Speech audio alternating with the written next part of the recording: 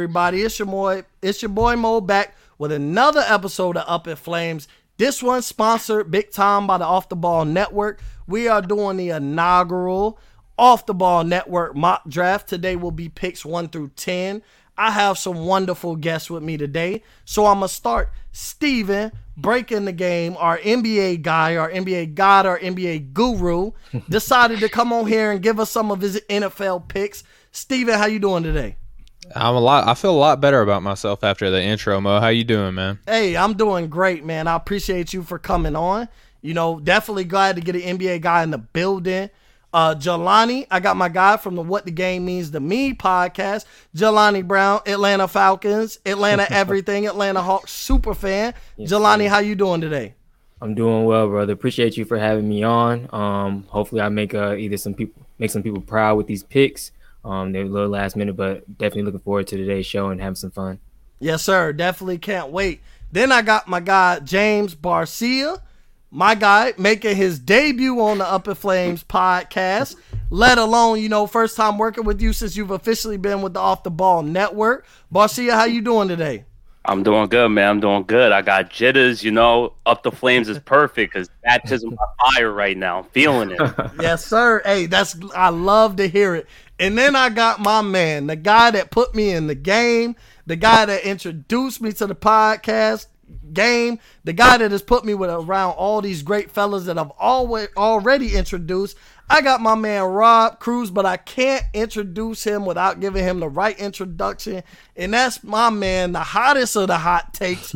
I take credit for the hot takes on the podcast, but I got the hottest of the hot takes, Cruz Island, Rob Cruz from the Football and Chill podcast. How you doing, Rob? Man, I didn't think any of us were going to get a better intro than Steven got, but man, thank you. That's very humbling. Yes. I still think I got the better of everybody. But you know what? I'm happy to be on. Very happy to be on. Glad that we're still able to do this, me, you, Mo, a year later, another draft later. Yep. Very excited. Yeah, 100%. And so, as I introduce everybody and let everybody know that this is the first inaugural Off the Ball Network mock draft, let's just get straight into it. So we're going to do picks 1 through 10 today. Everybody's going to get credited for their picks like I let everybody know before. So let's just get straight to it. Round 1, pick 1, the Jacksonville Jaguars. Picked by our very own from Breaking the Game, Stephen Gillespie. Like I said, the NBA guru. Steven, you're on the clock. Who is Jacksonville picking in the first round with the number 1 pick of the 2021 NFL Draft? Man, I'm gassed up. You were just, lavishing so much praise on me right now. I feel like I can't mess this up. But I don't know. I told everybody in this room right now that they were going to have to wait just like everybody else to see who I was going to take with the number 1 pick. I know that y'all were on pins and needles all day long. And after much deliberation with myself, I talked to Urban Meyer. I was like, hey, bro, I'm about to do this draft. Who you want to get? He's like, don't let me down. There's a couple people I want to take. But at the end of the day, you can't be the guy that passes up on Trevor Lawrence. All right. So Trevor Lawrence gets it. I will say a little caveat. You guys know, I still don't think that he is hands down going to have the best NFL career over any of these other quarterbacks in the draft. Right. He's a prospect that you can't pass up on. He's just apparently he's the best quarterback to ever come through the college ranks since Andrew Luck. And, we could argue that that's a whole nother show in of itself. But at the end of the day, Jacksonville, you can't mess this pick up. You have to take this guy. Even if it fails, you can at least at the end of the day say, this was the guy that nobody else could pass up on. We had the number 1 pick. We had to take him. And that's what Urban Meyer told me. He said, we can't pass up on Trevor Lawrence. So, Urban, I'm glad that I did you proud today, man. You got your quarterback. Now, don't let me down because I'm 30 minutes away from Jacksonville. I'm going to go watch this dude play. Mm-hmm. Well, there it is. So, Steven with the first pick for the Jacksonville Jaguars picks Trevor Lawrence. Beat that, Cruz. I think it's no Cruz surprise Island, there. Population of 2. Yeah. Okay. I think it's no surprise there, fellas. Is there any dispute on Steven's pick? Not one bit. Yeah, I didn't think so. I felt like of all these picks, like if we spent any amount of time on picking, Trevor Lawrence at number 1, it would have been a waste of time. So I did feel like, that was the proper pick. That's what I would have rolled with. I'm pretty sure he's off the board. We know he was going to be off the board. So now I'm going to go to the second pick, round 1, pick 2, by my guy, Jelani Brown, from What the Game Means to Me. New York Jets are on the clock. Jelani, who are you rolling with? Yes, sir. So a little nervous, heart beating out my chest right now because I feel like the most I'm probably going to get the most backlash. Not the most backlash because this pick could go anywhere. There's no secret that the Jets literally need help in every single position on the football field. Honestly, it's been a lot of back and forth. I know these last few weeks, a lot of people on Twitter have been going crazy. Zach Wilson, Justin Fields discussion, even a little bit of Sewell, some other quarterbacks, Lance, Mac Jones. But I got to, and I battled with it a lot within this last hour and 30 minutes, but I got to go with Justin Fields at the number 2 pick.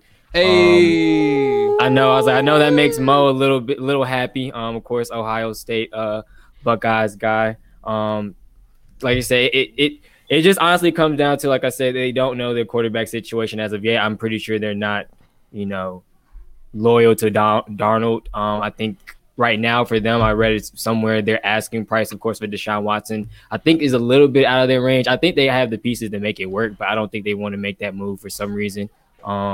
So, like I said, Justin Fields, it just seems like he's, the right fit at the moment for them. Like I said, it kind of gives them a little bit of an answer at quarterback. He's athletic. Obviously, he's big.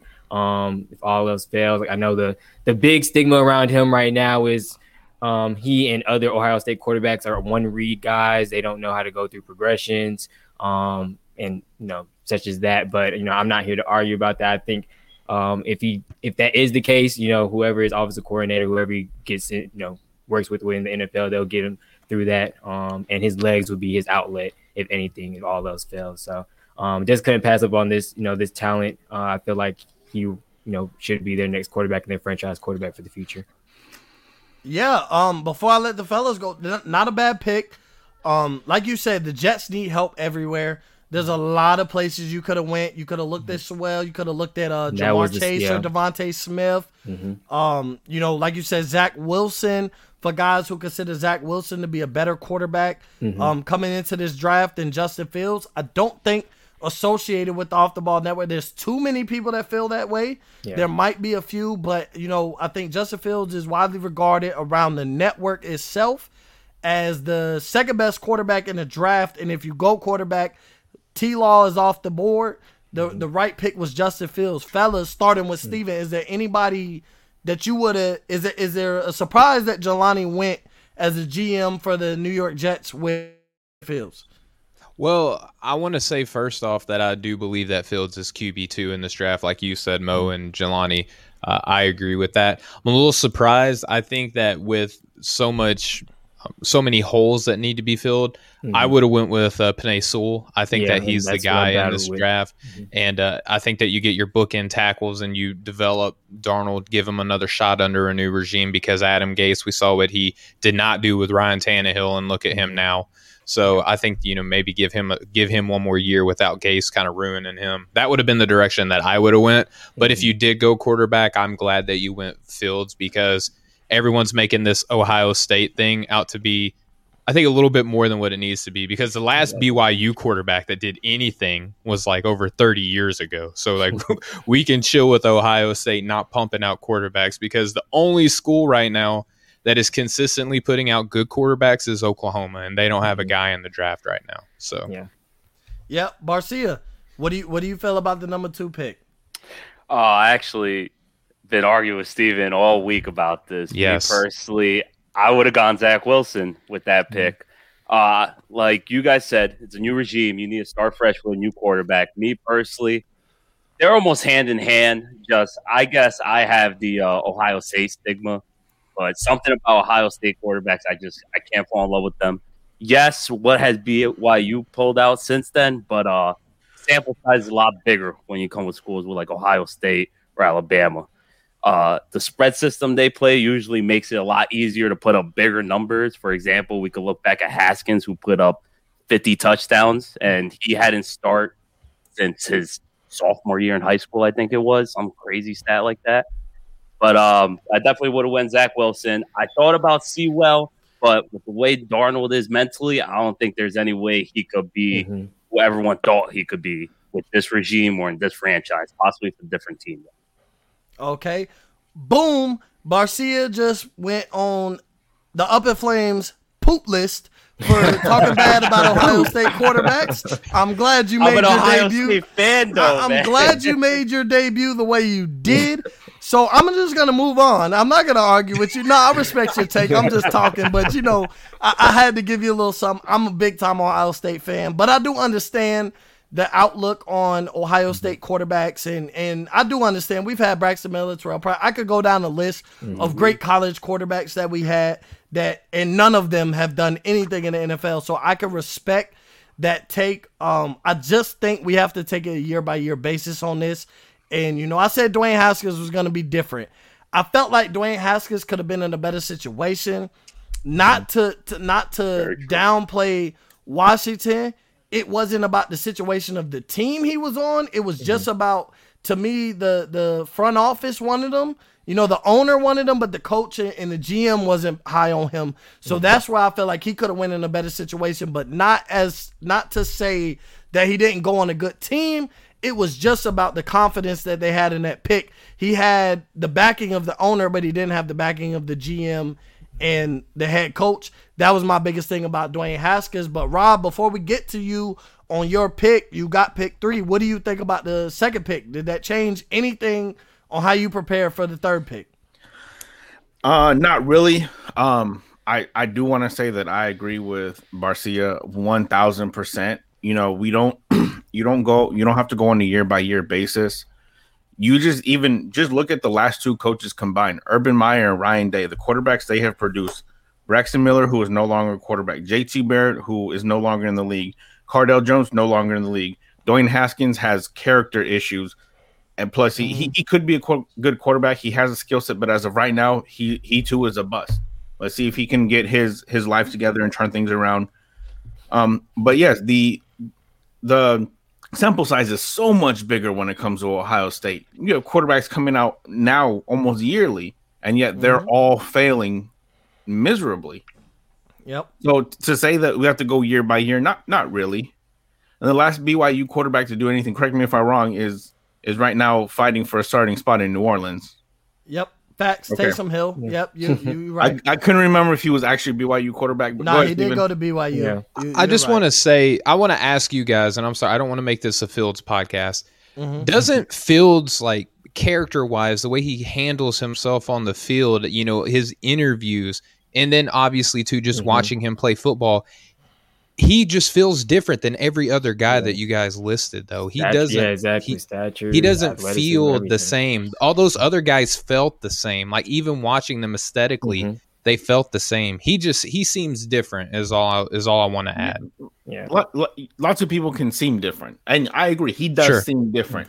I think he does have the potential to be good, but there is a notion that has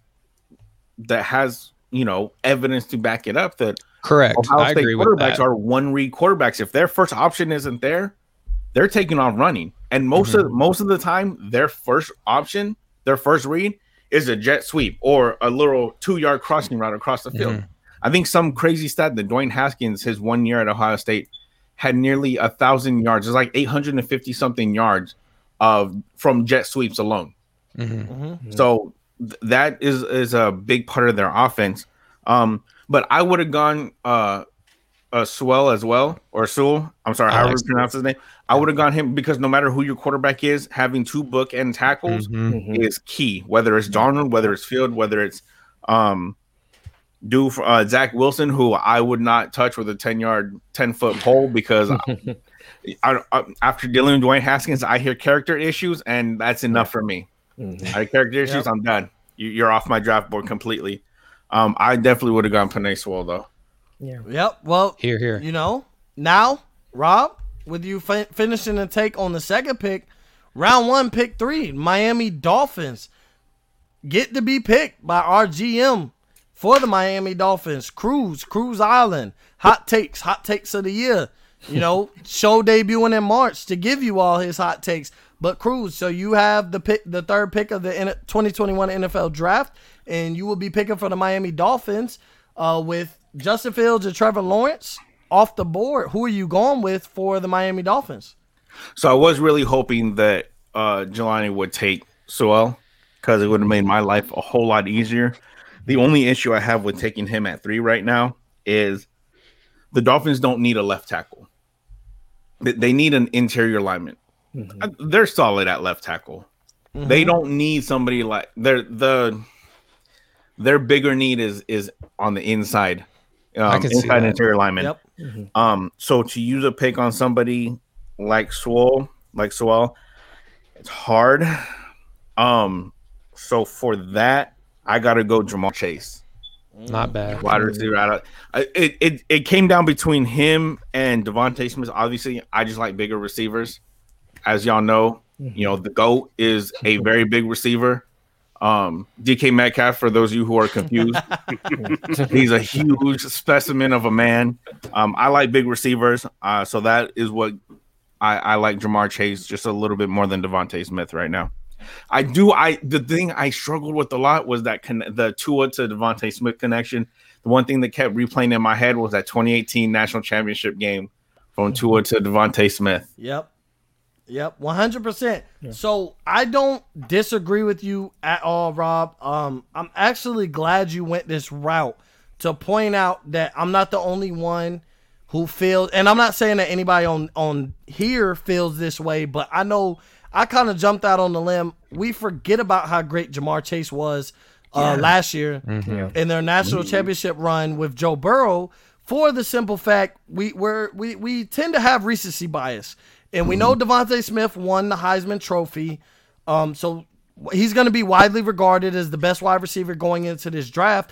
I've always been, and everybody here knows that's been in the chat and everything, that I've been big on Jamar Chase. I've stuck on the fact that I think Jamar Chase is the number 1 wide receiver in this draft. Me and Steven actually had this conversation before. So yeah, I think Jamar Chase is the best wide receiver in this draft.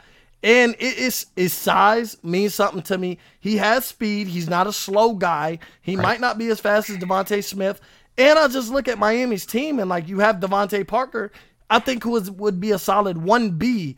And I think Jamar Chase can make an instant impact. So, Rob, I personally don't agree with your pick. Starting with Barcia. Barcia, do you disagree, agree with Rob's pick, or would you have went differently? Is there a guy you would have took over Jamar Chase? Me personally, he mentioned it. I would have gone Smith, actually, because you just got to go with that beautiful connection they have. I wouldn't have gone Sewell, because, like he said, they already set at left tackle. Even if you want to push him at right tackle or push the other guy at right tackle, you got to think about paying these guys 4 or 5 years come down the line. And that's a lot of money to put on both ends. Yes, you want to make sure in lockdown type position for as long as you can to protect your quarterback. But at the same time, it's kind of hard to pay everybody and then your quarterback as well on top of that. Right. Jelani, what do you think about Rob's pick with number 3 going Jamar Chase? Nah, I agree with it wholeheartedly. Even like you said, it's recency bias. Going back to last year, we saw what Justice Jefferson did this year in the NFL, and everybody regarded Jamar Chase as the better receiver of the two. Also, something that kind of stuck out to me as well. I think it was something I read or saw this week.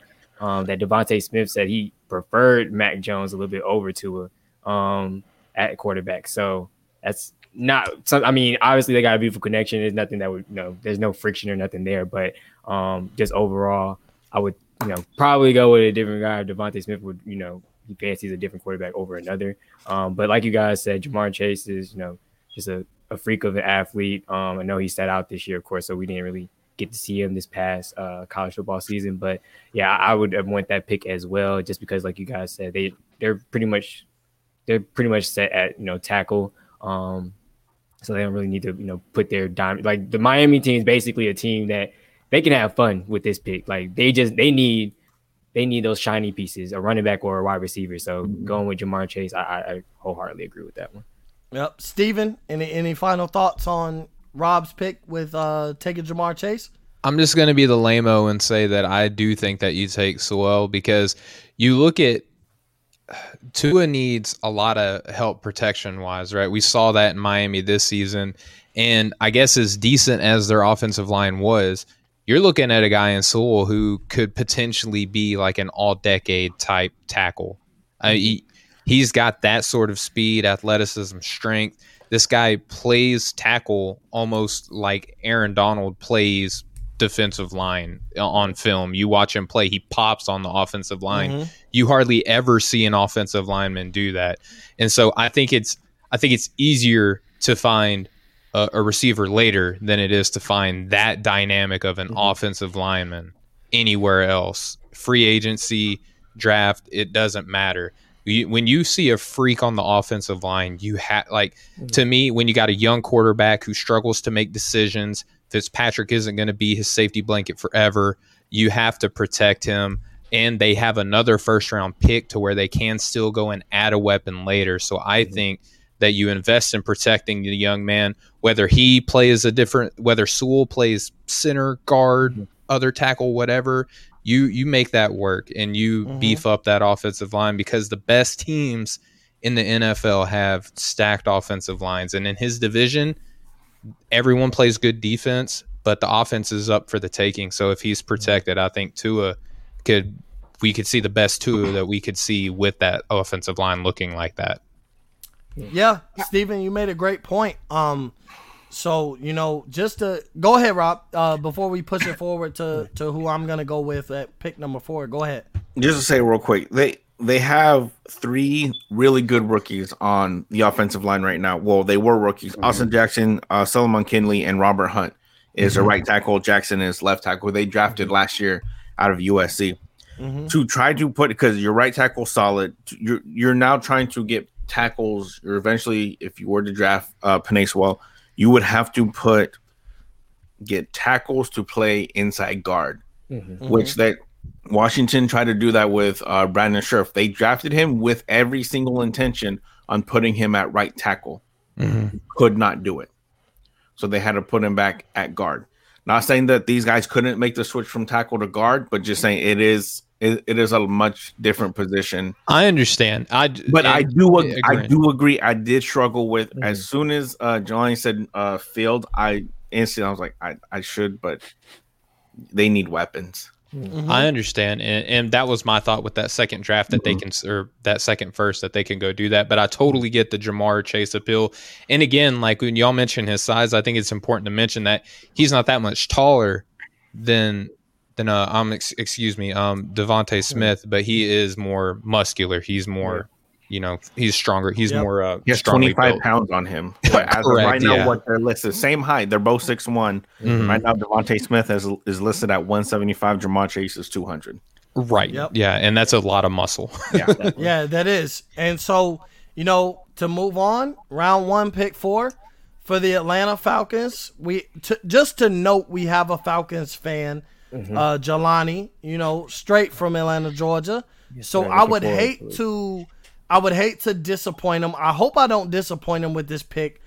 I put my GM cap on for Atlanta, but as a guy who's gonna break down all these draft picks, see who's been drafted before, I'm gonna listen to what their front office has said, and their front office has said that Matt Ryan or Julio Jones is not up for trade this year. Going into the season, Matt Ryan is going to be their quarterback, and Julio Jones is going to be their wide receiver 1. To basically, Matt Ryan is getting older, so you would think the most sense would be to maybe find this quarterback to replace him. But then I look at his division, Julio's getting older, he's getting injury prone, and they have Calvin Ridley, who's an up-and-coming wide receiver 1 in a sense. So my pick, actually, I'm going to go with Devontae Smith, wide receiver out of Alabama. The reason I go Devontae Smith is because I'm going to go with, they're rocking with Matt Ryan as QB1 this year. They have to be in a win-now mode. There's a few holes to fill. They drafted A.J. Terrell as a corner last year. I could have went corner to throw another young corner on. I could have went Zach Wilson or Trey Lance, whoever I valued as the better quarterback, to ultimately replace Matt Ryan. But to have the number 4 pick and to be in a win-now mode where you have your team and your division just won the Super Bowl.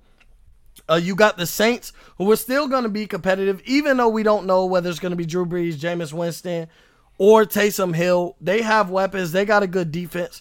So I gotta go with what won the Bucks the Super Bowl outside of bringing Tom Brady to Tampa, and it was the weapons. You look at Mike Evans, Chris Godwin, Antonio Brown, Gronkowski, Cameron Brate, OJ Howard, even though he was hurt majority of the year, Scotty Miller, Tyler Johnson had a few great games. So I'm going to go with the Atlanta Falcons, and I'm here to win now, and I'm going to go Devontae Smith to add to the simple fact my wide receiver core will be Julio, Calvin Ridley, and Devontae Smith. So that's where I'm going. Start with Steven. Steven, do you dispute that pick in any way? I don't dispute it a lot, especially considering that Atlanta, Jelani, you could correct me if I'm wrong, but I feel like they love Alabama prospects in Atlanta, so there's a lot of ties there. Receiver. Correct. Yep. So you got, Devontae Smith. That would make a lot of sense with Calvin Ridley on that team with the alma mater situation. The only thing when you started, I could tell that you were going weapon. I thought that you were going to go Kyle Pitts, who I love in this draft. Whoever gets Kyle Pitts is going to get a star. I thought about it.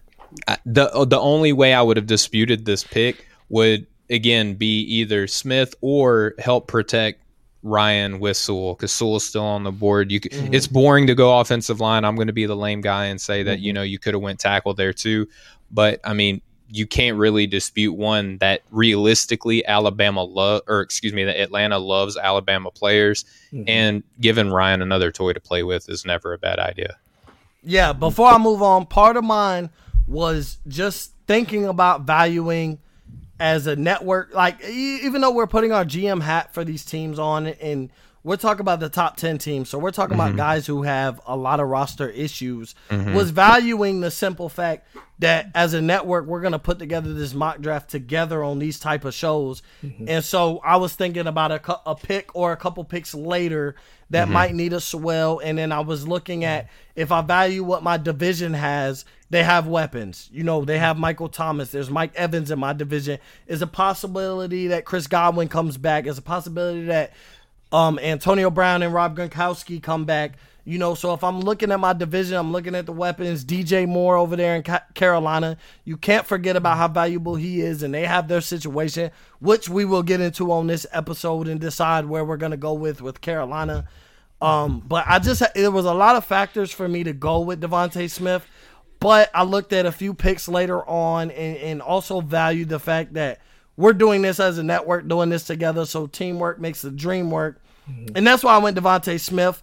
I thought about Kyle Pitts, Steven. That definitely, when I looked at, I'm like, okay, I got wide receiver 1, wide receiver 2. Do I need a wide receiver 3, or should I go tight end with Kyle Pitts? I just think that with having the 4th pick, that's reaching for a tight end that early. No matter how good the tight end is, none of these top tight ends were top 5 picks. They were first rounder, second rounder, third, but none of them, who was picked in the top 4 picks as far as these top tight ends in the NFL right now. If I'm not mistaken, Kelsey wasn't, Kittle wasn't, and neither was Rob Gronkowski, and we argue him as the greatest tight end of all time. Kelsey is making a case to be the greatest tight end of all time. George Kittle is the second best tight end in the game. Mark Andrews is up there. So I was just looking at all the guys. Up there. Yeah, Waller is definitely up there, but I'm just looking at all those tight ends and who reached for them at the top 4 picks. So that's why I went Devontae Smith. Jelani, I picked for your team. Is there any dispute on me going Devontae Smith for the Atlanta Falcons? No, the point you made is, pretty valid, pretty solid. Like I just said, we love Alabama wide receivers. As you can see, we have 2 on our roster at the moment. It did surprise me a little bit. I won't lie, but the way that our draft is going, it seems like I put the monkey in the wrench, picking Fields at 2. It's hard because I guess with us, we are set at tackle. We don't really need Penei Sewell, but I have seen some people have said that he can slide in at guard, and we do need help at right guard. So it wouldn't be a terrible pick if he was still there. But I do like the Devon, like you said, we're all in on Matt and Julio for this season. Adding another toy wouldn't be a bad option. It's kind of reminding me of last year with the Raiders when they needed a cornerback, but they went Henry Ruggs instead because it's kind of like the arms race in that AFC West. So that's kind of what that pick is reminding me of. It would be interesting definitely to put him in the fold with Calvin, Russell Gage isn't a bad receiver weapon option at all. Julio as well. You know, like I said, when he went down, Calvin had his best game. So I won't say I disagree with the pick. I was a little surprised, but you know, if this was to happen, I don't think I'd be super upset at it as long as you know, our new regime you know, does something about the defensive side. Because we're just in a weird spot. Like there's really no edge that's rated and wanted as high as 4. But it's like that's kind of what we probably need the most. But you know, I kind of trust them, and you know, I'm not mad with the pick at all, especially with the weapons and the defenses that we have to face in the NFC South. Yeah, and like you said, you kind of ruined where I was going with the Atlanta Falcons. I'm just throwing it out there. I had Justin Fields going number 4. I already knew. To the Atlanta Falcons and being, you know, basically coming home in his debut of coming home to the Atlanta Falcons and basically learning behind Matt Ryan. But, you know, you went there with the Jets, and that was a strong pick. If you were going to go quarterback, you know, that was definitely a strong pick. Marcia, any thoughts on any dispute, any thoughts on Devontae Smith, number 4 to the Falcons? I mean, I don't like the pick because it's an offensive player. And me personally, I feel like the Falcons are good offensively. Offensively, they never really had an issue. But the best defensive player in this draft, I believe, is Micah Parsons coming out of Penn State, the linebacker. And he's just not going to be the one guy to help that defense fix it. So you're right. When you look at all your division rivals, you got to match up with their talent offensively. And that's basically what today's game is. It's not even about who you can stop. It's just sling as many points as you can. And that was my point. You know, I'm glad you hit that. It wasn't that I didn't know they know defense. I just feel like looking at the 4th pick in the NFL draft, I don't think there was a defensive player, no matter how good we can go. I didn't think they were good enough team to go defense and pass up on a talent like Devontae Smith. And that's how I looked at it, was like, you know, I had Justin Fields going there for the simple fact, you know, I had the Jets picking differently. And had the Dolphins I had the Dolphins going the same way that Cruz went. So I just had the Jets going with Penei Sewell. And then, okay, we're going to get our quarterback of the future, even though there's so many ways we can help. But with the 4th pick, there's so many holes you can plug that you really can't go wrong no matter what. Like, you may not love the pick, like the pick, you know, but there's just so, like you said, you could have went Micah Parsons and I wouldn't have been wrong. I could have went Patrick Surtain or Caleb Farley at corner, and I wouldn't have been wrong. But with a team who has the number 4 pick, clearly they have so many holes that you wouldn't have been wrong going either way. I just felt like looking at the Bucs and the Buccaneers and how they won the Super Bowl, yes, they have the GOAT at quarterback. That's undisputed. We know that. But look at what he surrounded himself with. And I'm looking at a former MVP in Matt Ryan, and if he could surround himself in the same way, while they're all in on him this year, who's to say that, you know, it wouldn't be deserving to put another weapon around him? But I didn't disagree with Steven going the Kyle Pitts route either, because when we talk about top weapons, we're either looking at receiver or tight end based on what the Falcons have. And Kyle Pitts is that difference maker. You can also put him somewhere in the slot and have him line up outside. So Steven made a good point. Cruz, any dispute before we move over to Barcia with the 5th pick? Not really a huge dispute. I think at this point I would have taken Penei Sewell as well. I think we need to start respecting offensive linemen more on this show. And I've been big on that. I've been big on offensive linemen need more respect. So you're right. But knowing the kind of organization that the Falcons are, I can definitely see them just adding to their arsenal. Because you got to think about it. We say this almost every year, but this might be Matt Ryan's last year in Atlanta. His last year. Yeah. His last year. This could be his Brett Favre year. He's finally done in Atlanta. So they could be just setting themselves up for, a quarterback in 2022. Who knows? And if you're a rookie, if you look at a rookie quarterback next year coming in with potentially Julio Jones, Calvin Ridley, and Devontae Smith, I mean, that's not a bad place to start your NFL career. Yeah, you kind of start losing excuses at that point, Yep, 100%. Whatever OSU quarterback comes out next year. All right, now. All right. He could just cycle through the 3 receivers. He could just cycle through the 3 receivers as their first read. All right. Anyways, outside of the Ohio State Buckeyes slander that I will not allow continuously on this show, but James Barcia with the round 1, number 5 pick. He's going to go back to back with the 5th and 6th pick, but we're going to allow to hear his take. Cincinnati Bengals, they're on the clock. Barcia, put your GM hat on. Who are the Bengals going with? Since we're talking Ohio State, they're not an Ohio State player, but called the state of Ohio because they're about to throw a party. They're about to have a parade that this man dropped down to 5th. I'm taking Sewell. Like Cruz just said, we gotta start respecting linemen. I would have took him at 2, 3, 4, 5. You could take him 1, and it wouldn't have been an argument because he's just that type of player. You don't get generational O linemen like him that often. Yeah. Look at Quentin Nelson. They drafted him in Indiana, and he changed Indianapolis, and he changed that whole line. They just built around him. And with the way Burrow got hurt this year, you need to just build around him and protect him because God forbid another injury happens. And just by building that line, you make that offense that much better. Burrow had little to no time to throw the ball, and Joe Mixon did nothing but run into a brick wall every time he grabbed the ball this year. So I think the obvious pick is you just got to take the big man and protect your QB.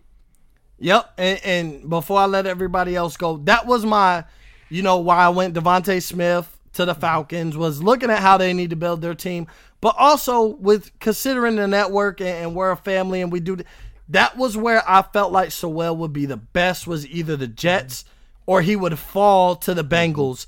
And, Barcia, you hit it on the head. Joe Burrow got injured. You have to protect your investment. You took Joe Burrow with the number 1 pick of the draft last year. He was balling up until the point that he got hurt. So what makes the most? You can surround him. And, like I said, we're in this scenario where these guys have so many holes. These teams have so many holes, with being the 5th pick in the NFL draft. You could go defense, offense, receiver, lineman, cornerback, wide receiver, running back, whatever. But my biggest thing was Joe Burrow needs protection. Protect your investment with your number 1 pick. And that's why I 100% agree with Sewell, especially with him being left to be picked at number 5. So, Steven, do you disagree with that pick?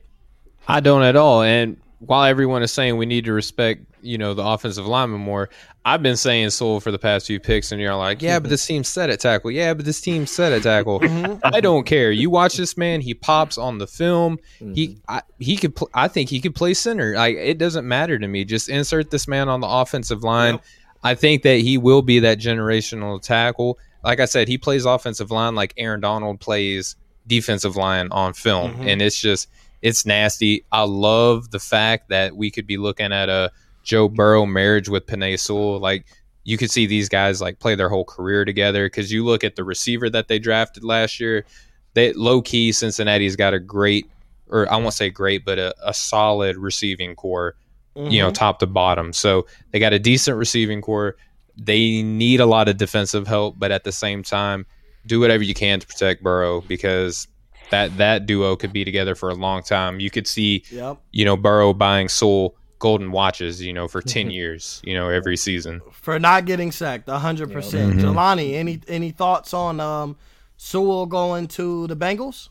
Yeah, no, this is the only correct answer at this point. Like I said, I don't think I defended it, but like I said earlier, about the Justin Fields pick, I struggle with it so hard because I was reading Penei Sewell's, NFL draft scout right here, and something in my gut just told me to go Justin Fields because that's the way I feel like the Jets may be thinking.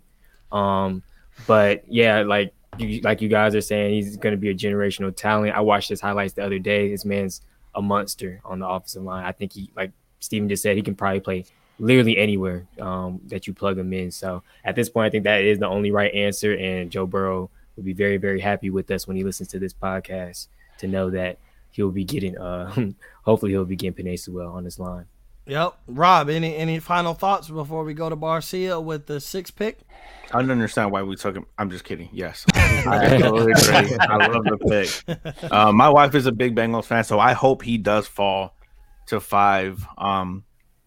Just because I do want to see Joe Burrow succeed. Me and Mo, we talked about it. Yep. And lengths last year, I was big Joe Burrow guy. I just want to see him succeed. It's too perfect. It's Disney at this moment. And I think it makes the most sense out of the top 5 picks. There's a lot of questions for, outside of number one going Trevor Lawrence. And I think it's the pressure of going Trevor Lawrence. There's so many ways you can go. The Dolphins, the Jets, the Falcons, there's so many ways you could go. I just think that if he does fall, the Bengals can't pass him up. There's going to be some sexy picks at edge rusher, corner, a lot of things, but you got to look at, I have the 5th pick and Sewell dropped to me to number 5. You have to evaluate that and know that you're getting the best value out of the top 5 picks, even though there's no wrong answer no matter where you go in the top 5 in a sense, outside of Trevor Lawrence going number 1. You have to know that is the right pick, and we will look back probably years from now and say that the Bengals might have got the best value at the pick, because even if Trevor Lawrence becomes a superstar, they got their superstar in Joe Burrow. In a sense, they went number 1 with the number 1 pick. They got Joe Burrow. You got to protect your investment. If the year prior you go number 1 and go quarterback, your next thing with the receiver core that they have, which Steven pointed out, with T. Higgins, Tyler Boyd, whether they bring AJ Green back or not should not affect whether you're going to protect your number 1 pick, your investment, your franchise quarterback. When you take a QB with the first pick, that's your franchise quarterback until proven otherwise. And up until his injury, Joe Burrow did not show us any signs of not being QB1 and being the franchise quarterback. He was balling. Like, if he played all year, we talk about Justin Herbert, but Joe Burrow had a chance. Maybe he would have put it up in the win column, but Joe Burrow had a chance of being the offensive rookie of the year for the simple fact he was balling up until he got injured. Now that you've seen your investment get hurt, you need to figure out how to protect your investment. And the way of protecting your investment is not putting more money into your investment. It's by buying a guy that's going to protect the money that you've already put into your investment, and that's by drafting Penny Sewell. So this is the shortest amount of time spent on a draft pick in this draft. This happens. Like, yeah, 100%. Like when we really think about it, and they take Penny Sewell. All right, number 6 pick. Yeah, like at this point, guys shouldn't be breaking down, how long it should take. If Sewell falls to the Cincinnati Bengals, it should be 3 seconds. We got Sewell. We're going to protect Joe Burrow. We're going to give you the right, we're going to give you the perfect matchmaking. And like Steven said, you could arguably have later on the highest paid offensive lineman, and you could have the highest paid quarterback in continuous success with your franchise quarterback and your protection. So, Barcia, you have the number 6 pick, round 1, pick 6. You're on the clock with the Philadelphia Eagles. Now, where I'm going to throw the pressure on you is you have 2 NFC East division rival fans in the chat, with Rob being a Washington football team fan and me being a Dallas Cowboys fan. So we would love for you to botch the whole NFC East here with me being a Giants fan. So we're just all covered. Oh, okay. So here we go. So we would love, I'm sure even you would love to botch the pick, but fan cap off, GM hat on. You see who's been picked. We got Trevor Lawrence, Justin Fields, Jamar Chase, Devontae Smith, and Penny Sewell off the board. So where are you going? Where is Philadelphia going with round 1, pick 6? All right, so me putting my GM hat on right now, I feel like I'm already a better GM than Howie Roseman. But I've been debating this whole time you guys were talking about my pick for me. I've just been bouncing back and forth between 2 guys right now. It's either Kyle Pitts, and you guys are going to hate me for saying this one, or Trey Lance. And I think, why not? Call me crazy. I think I gotta go Trey Lance.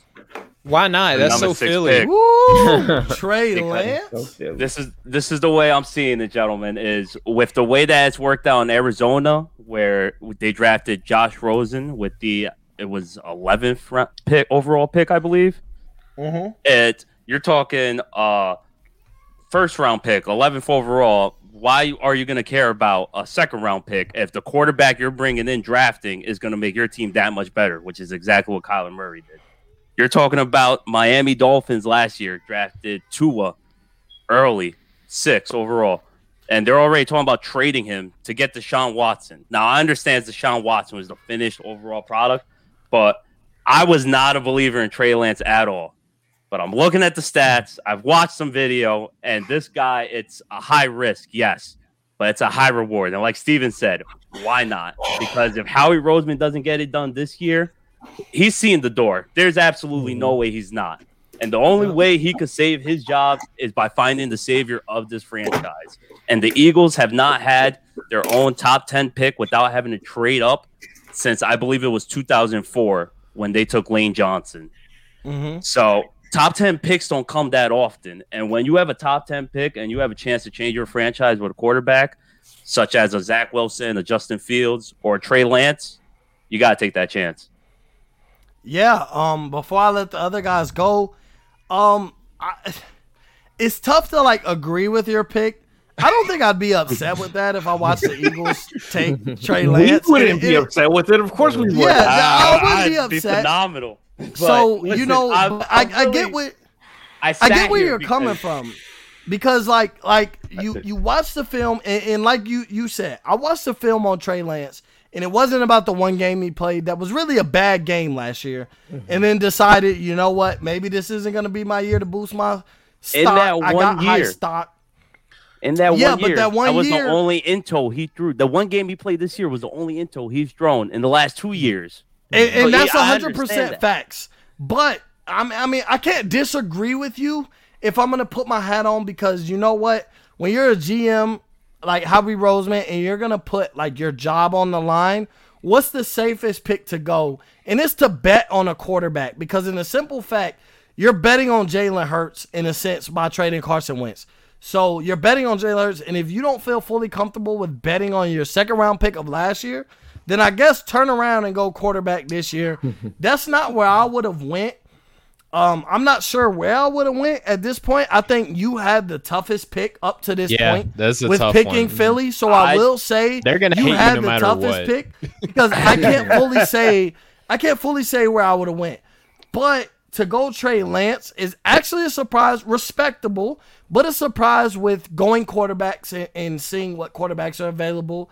We still have Zach Wilson and Mac Jones. Oh, snap. Who are the 5 quarterbacks that are actually going to go in the first round? I can almost guarantee that simple fact that those 5 quarterbacks, the 3 that have been picked so far and the 2 that are left, will go first round. But I will say it was bold, but putting your GM cap on for the Philadelphia Eagles, they go bold picks with picking Jalen Hurts in the second round instead of putting weapons around Carson Wentz in a wide receiver loaded draft last year, not putting protection around Carson Wentz in an alignment draft that they could have went second round instead of drafted Jalen Hurts. They could have went offensive lineman.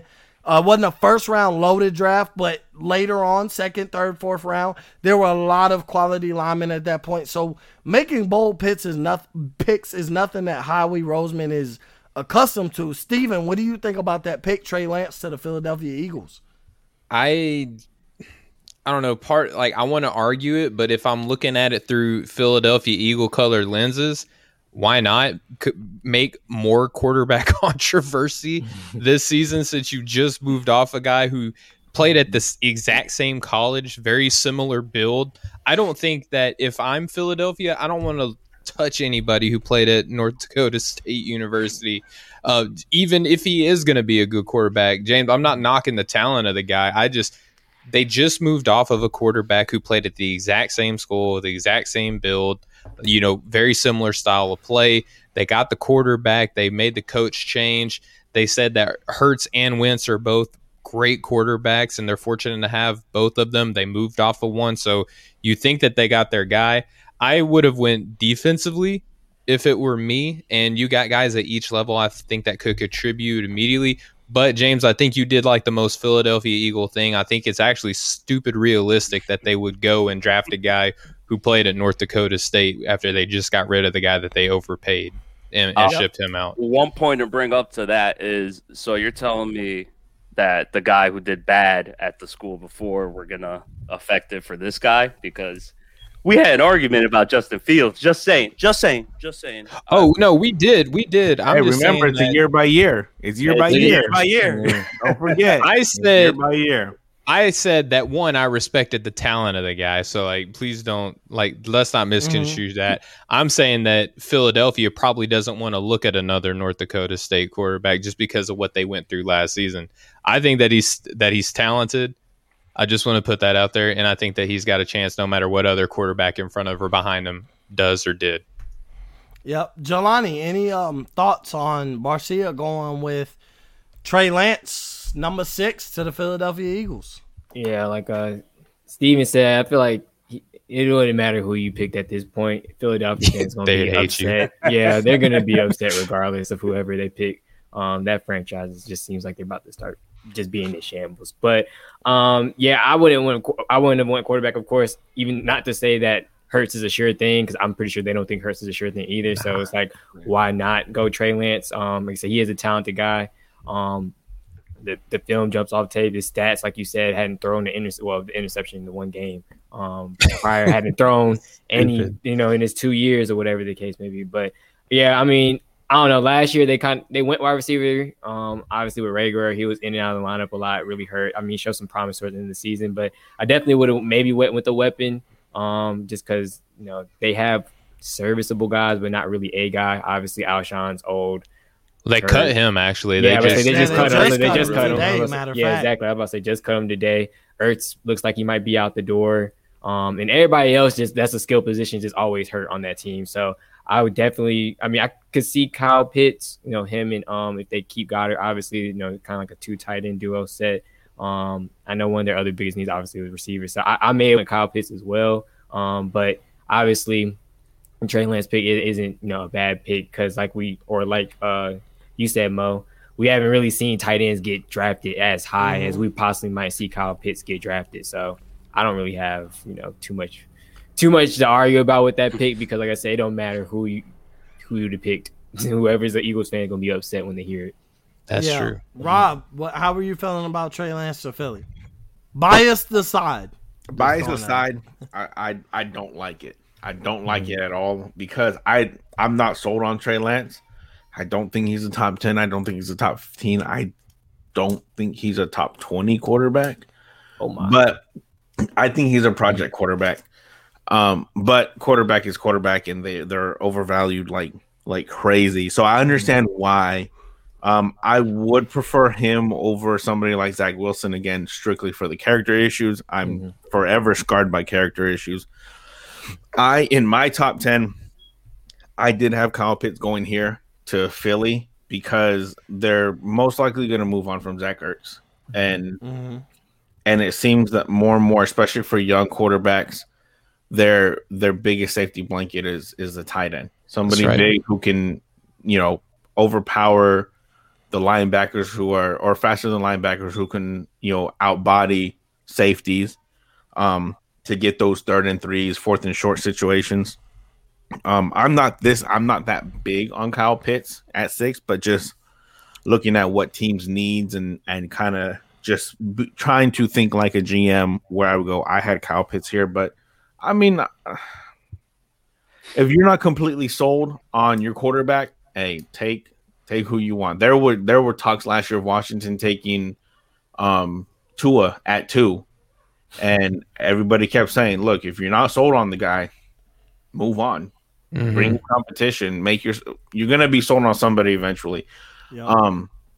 But yes, Trey Lance is high risk. That risk is ultimately your job, though.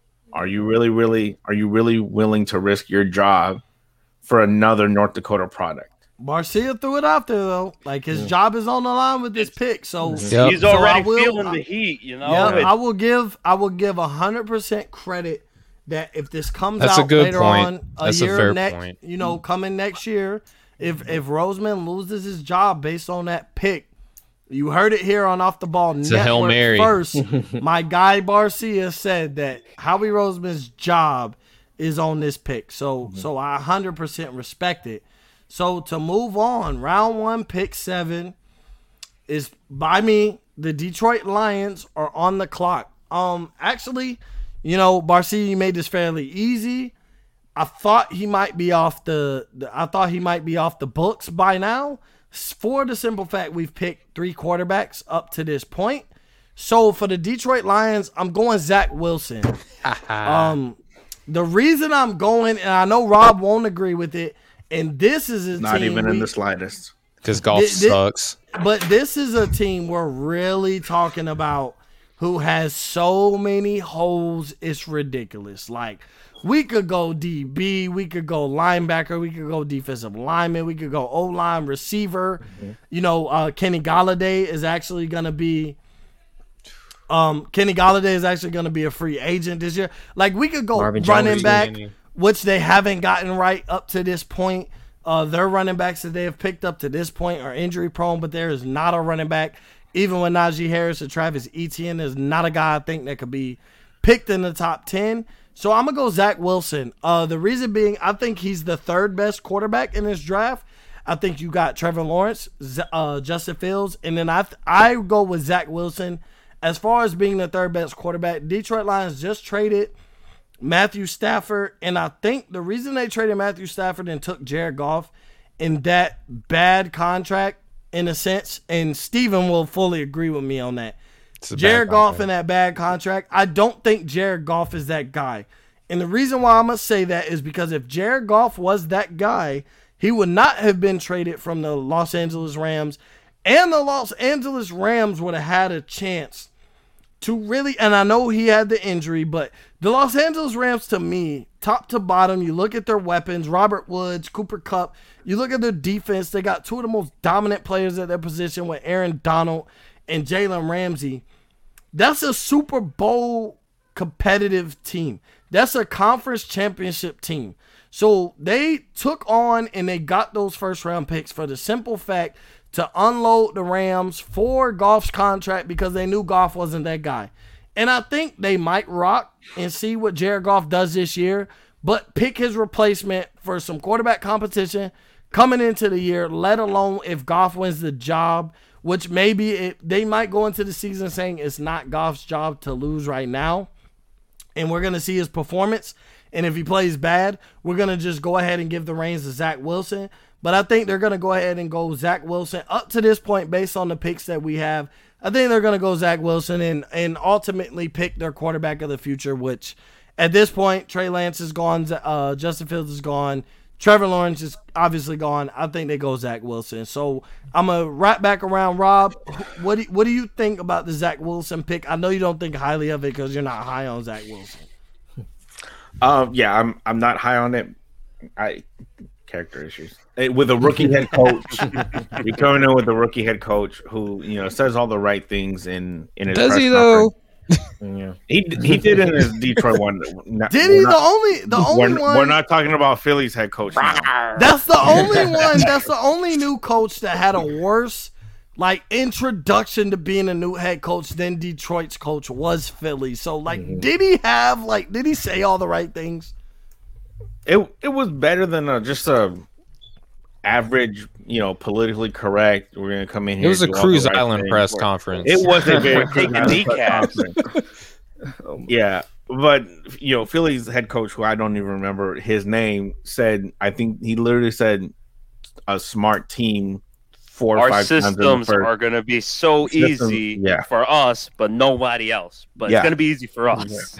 The first thing about being smart is being smart. Yeah. So you know what? I think Trey Lance is going to do great in Philly. Yeah, I think it's a recipe for disaster. Hopefully, I do. The only reason I do like to pick though a little bit is if he is able to sit behind Goff for 2 to 3 years, learn how to be a pro's pro, and maybe get all that the immaturity out of his system while not being the face of the franchise. You're not sitting behind. I'm just gonna throw this out there. You're not sitting behind Goff for 2 to 3 years. I give it a year max.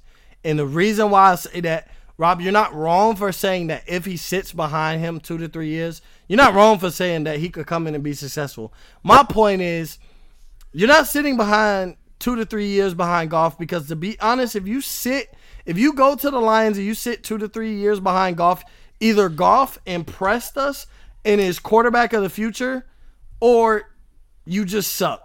It's no way of putting it. If you didn't outbeat Goff or show some signs of hey, I'm a better guy for your future than Jared Goff, either A, Jared Goff surprised us, left the Rams, went to a better situation for him as an individual, and basically became quarterback of the future, or Zach Wilson just flat out sucks, and he's not going to pass Jared Goff. And once Jared Goff becomes a free agent, they just rock with Zach Wilson because he's the cheaper option at the moment because he's still under his rookie contract. So that's my only thing with Zach Wilson is like I give it a year max where either through the rest of the year or midway through the year he overtakes Jared Goff if he impresses in training camp and whatnot, or Jared Goff basically disappoints up to that point, then I think it's Zach Wilson's job to get.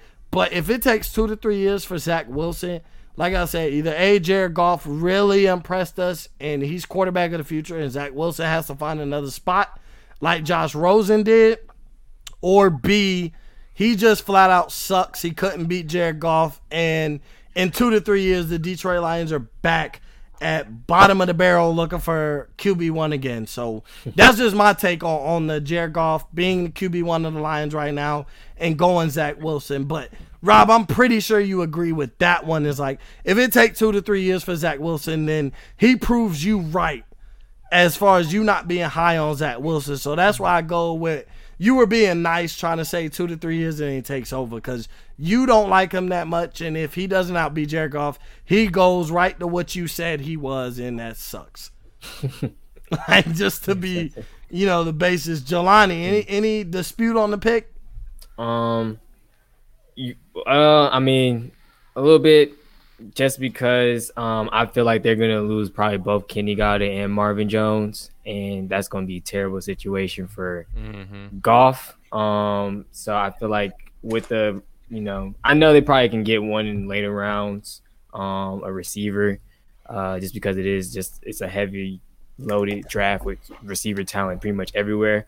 I maybe would have went Jalen Waddles. A lot of people are high on him, of course. I know we missed some time with, because broke his ankle or, broke his neck, something like that. But, he's been compared to like Tyreek Hill of such, with his game changing speed and shiftiness or whatever. So I think just because I think they're going to lose one, if not both of those guys, I maybe would have went receiver. But it's not a bad pick at all to go Zach Wilson, especially if he's, rated as second, third best quarterback in the draft, and you kind of trade it to get Goff just to get that extra pick next year. So obviously they're not probably really sold on him as well. They're gonna give him a chance because it's Jared Goff. He's been in the league a few years, and maybe a change of scenery will help. But like I said, it's not a bad pick. I can see if he does come in, it wouldn't be a 2-3 year sit behind. It definitely would probably be all right. Goff's probably effing up, this current year. All right, let's just throw Zach Wilson in the fire, see what's going on. Or maybe, like I said, just 1 year and they'll go with Zach Wilson. But like I said, overall, not a bad pick, but I think I would have went with one of the receiving talents, probably Jalen Waddle. Yep. Steven, go ahead. Just go ham, bro. I'm not going to go ham. Y'all already said, go. I mean, I will say I think Goff, I don't think that this is a reasonable pick. One, I don't think that it's gonna happen that Zach Wilson falls here, Mo. So I totally get that you went highest value here, probably more so than anything with the team that has a lot of holes to fill. The only reason, even if Wilson is available at this spot, I don't think they go there because the Detroit Lions front office were part of the regime that brought in Jared Goff, so they're sold on him. You know what I mean? So like Goff is their guy, and they got more picks. Jelani, you kind of went similar route to where I was going to go. I do like the Waddle pick here. I also like Bateman. I think because Bateman opted out, that he's fallen back, and a lot of people just, it's a recency bias thing almost, right? Where he didn't get taken there. He's a little bit bigger receiver. Rob, I'm kind of like you. I like bigger receivers, easier targets to throw to. I could even see Pitts here. I could also see them going Micah Parsons, the probably the best defensive player, if not Surtain, there as well. So I don't think that it's likely, one, that he falls here, even two, that they would take him. But Mo, I see where you went. You went highest value, and pretty much you can't. You could do a lot with that, right? Like you could trade out of the spot if you were to get there and get even more picks to surround Goff with. So I get the logic behind what you did, Mo. I just don't think that it would happen realistically on a couple different levels. Barcia, before we move on to Cruise Island with the 8th pick, what do you think? I gotta say, Steven Jelani hit it on the nail. Me personally, I probably would have went Kyle Pitts because their head coach Dan Campbell is a former tight end. Yep. There you go. There's a lot of people saying that Kyle Pitts is probably actually the number 2 prospect in the entire draft. Believe it or I not, love Pitts. Yeah. he's up there. They're saying he's a generational Thing. talent. He looks like Tony Gonzalez out there. They're saying. So if he could play wide receiver, they're saying so. Like you're losing Kenny Galladay, like Giannis said, you're losing Jones, and the front office they love Goff. So Yeah. give them as many weapons as you can. Yeah, I mean, I definitely agree with all y'all's take. You know, like Steven said, I just went with highest value here. Yeah. And you can do a just lot with because- that. Yeah, and there's so much you could do. You know, we're in a position where we're at top 10 picks. We're at bottom feeders for the most part of the NFL, and like there's so many holes for these guys to fill to ultimately become a playoff team. And they're a year or two, you know, outside of like the Miami Dolphins, who got lucky enough to make a big trade, be 10-6, and have the number 3 pick from the team they traded their offensive lineman to, with Laramie Tunzel. Yeah. You know, most of these guys are years away from winning. So with the 8th pick, round 1, pick 8, we go back to my guy, Cruz Island, hot take Cruz, Bang, bang. the Carolina Panthers. Who do you got with the 8th pick? You made this tough on me, Mo. You made this really tough on me. I thought you were gonna go one way, which was gonna make my life a little bit easier. See, I thought this You were was gonna where go Zach Wilson at No. number 8, weren't you? I won't even go Zach Wilson with Mr. Irrelevant right now. But I thought this was where I was gonna have to bust out my Cruz Island hot take and go Kwity Paye from Michigan. But I know he's not valued that high, but it is a need of Carolina is that edge rusher, especially having, you know, the quarterbacks you have in that division right now. But I don't want to because I'm not big on this guy. But thinking how GMs think and it's an offensive league, I got to go Kyle Pitts out of Florida. Woo! You know what's crazy? I'm glad you put it there. It's not a Cruz Island take, but Off the Ball Network probably going to have the first mock draft with Kyle Pitts at number 8 to the Carolina Panthers. So And I'm not happy about it. And this is only because I can't make Washington trade up to number 7 or number 8. Can I just say that I hate the love fact it. that like we can't draft him here because that's just not what happens in NFL drafts. Like this dude is like freaking phenomenal. Yeah. Like I He don't is, like that. But I love the fact that like it's not that Cruz is 100% right in a sense. Like I don't disagree. I just people would look at his pick and be like, "Man, you took a tight end so early." But like when you look at his talent, and you look at, you know, George Kittle, Travis Kelce, Darren Waller, like Mark Andrews, you look at the value of a tight end, bro. These are guys who are arguably number 1 receivers on their team. Like I bet you they would go in the top 10 in the redraft. You know what I mean? Exactly. It's like, you know, so it's not a hot take. It's not a Cruz Island take in a sense. Like if he wants to own it as Cruz Island, cool. Because this might be the take that puts him on the map as his hot takes are the greatest hot takes of all time. I'm on Cruz Island too. Yeah, then, I'm on at this point going Kyle three. Pitts with Teddy Bridgewater at quarterback, Christian McCaffrey at running back. You know, and there's so many rumors around they're ready to go all in on Deshaun Watson, but up to the point that we're not doing trades and we're just going guys as is, teams constructed as is up to this point. I love the Kyle Pitts pick, but go ahead, Rob. Go ahead and elaborate on the pick. This wasn't my Cruz Island hot take. There's my 3 players I had for possible picks depending on how this draft played out. Kyle Pitts, Michael Parsons, who I really wanted to take here. And then Shout out Luke Beachley. Yeah, I thought that I was gonna have to reach for Kwity Paye. That's what I thought I was gonna have to do to get a team, because when you're drafting this high, it should be team needs. You know, you're not drafting in mid rounds where you can take best available player. You got to take, you got to address certain needs. I really expected Parsons and Pitts to both be gone by now. So I thought I was going to have to reach with all three still available. I really wanted to go Parsons here, but I just feel that just in the league that we're in, you got to go get that, especially with how prominent tight ends are now. You can't miss. And division that you're in on top of that. Like you're right along with, base it off our mock draft with who the Falcons went with, who the Bucks have as weapons, and who the Saints have as weapons. Jared Cook, Michael Thomas, Emmanuel Sanders. Like they have so many weapons too that not only is it the league that we're in, but the division that you're in with Teddy Bridgewater at quarterback, you at least have another year to figure it out. Or there's a couple quarterbacks who may be available later on, in the draft that you can draft, build in kind of in 2 years after Teddy Bridgewater contract is up, because he signed a 3-year, $66 million deal. You can build up, and then even still at worst comes to worst, you're rebuilding. That's your rookie, either on a rookie contract in the 3rd or 4th round. So that's a great pick. When you look at their offense, they got DJ Moore.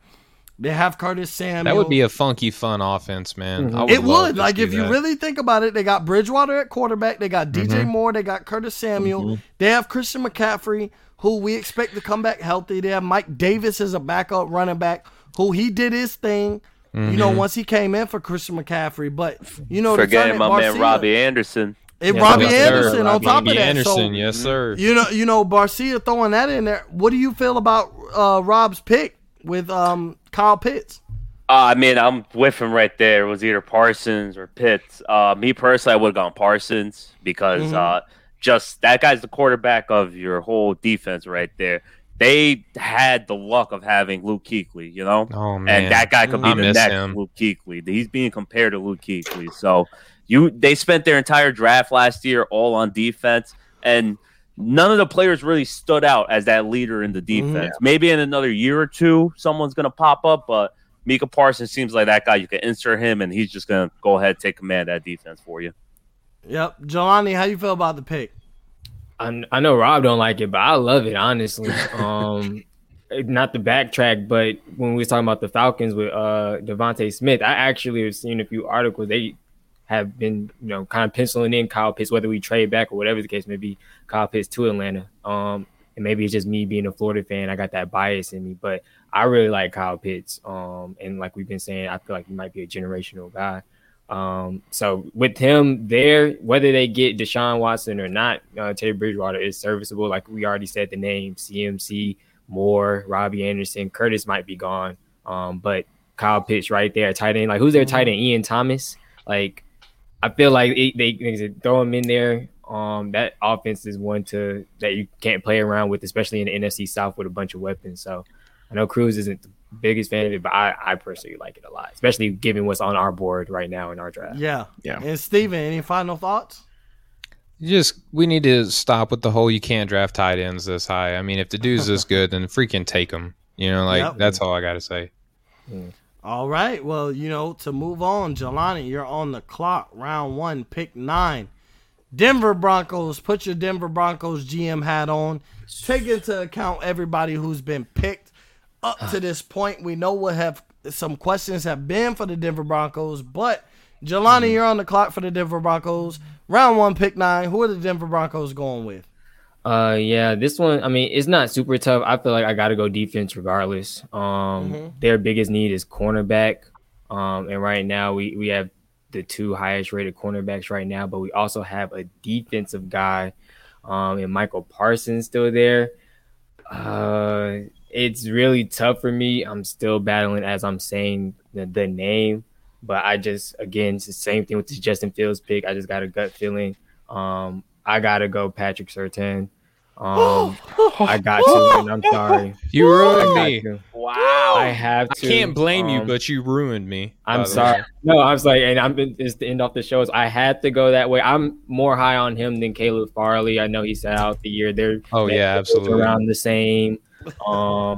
I know Farley's more so of a press cover type corner, which is what they may need in that division.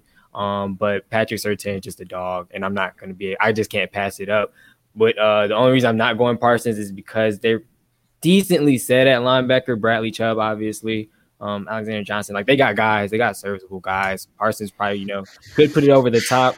And maybe they'd be able to move Chubb around a little bit more, but Patrick Surtain, like I said, just speaking to me, got to go that way. And they need a corner. Like their two corners right now is a rookie from last year in the third round. He didn't do much. And then a guy for Callahan, he's mainly played most of his years in Chicago, and I think he was more so of like a slot guy anyway. So, and he's really he's undersized to me. I think he's like 5'9", like 180, 185, something like that. So Patrick Surtain got to go with it.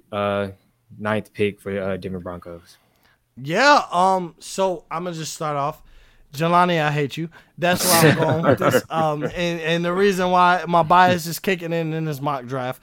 My Dallas Cowboys were picking at number 10. Mm-hmm. I wasn't picking for my Cowboys. I was gonna do it for you, Mo. I wasn't picking for my Cowboys. All right, but I'm putting my Cowboys hat on, and we've seen Patrick Surtain there, and we're looking like, okay, it's all lovely. The Broncos are going to go with their replacement for Von Miller. They're going to go Micah Parsons, and we good. We get our cornerback. We get back-to-back corners from Alabama, and you kind of ruin that. But I can't say that that's not a bad pick. That's a great pick.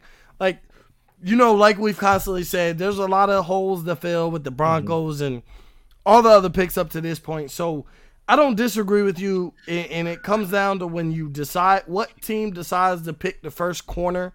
I think it comes down to who do I value most out of Patrick Surtain and Caleb Farley. And like you said, Caleb Farley sat out a year, and there's a lot of other factors in that. But whoever you value as the best corner, when you're the team to pick the best corner available, and there hasn't been a cornerback picked, I fully respect that you say, I'm the Broncos, we're going to go corner, and we're going to go the best corner available and who we see in our eyes. Ego Patrick Surtain. So there's no dispute there, but Cowboys hat on, I can't stand you for that pick, and I want to fight. If I'm Jerry Jones, I'm requesting a celebrity boxing match with the Denver Broncos GM. But to take it in a serious note, Rob, what do you feel about that pick? I love it. I really that's who I had Denver taking in my mock draft. I think he's easily the best corner in the draft. And the receivers you got to deal with in that division, Henry Ruggs, you got Tyreek Hill, everybody that the Chiefs, every single receiver on the Chiefs have. So I mean, yeah, it's a great pick. I love it. Barcia, how do you feel about the pick? I can't really argue. It's a good pick, but me personally, I would have gone Parsons if he was still there again, because he's just the best defensive player in this draft to me.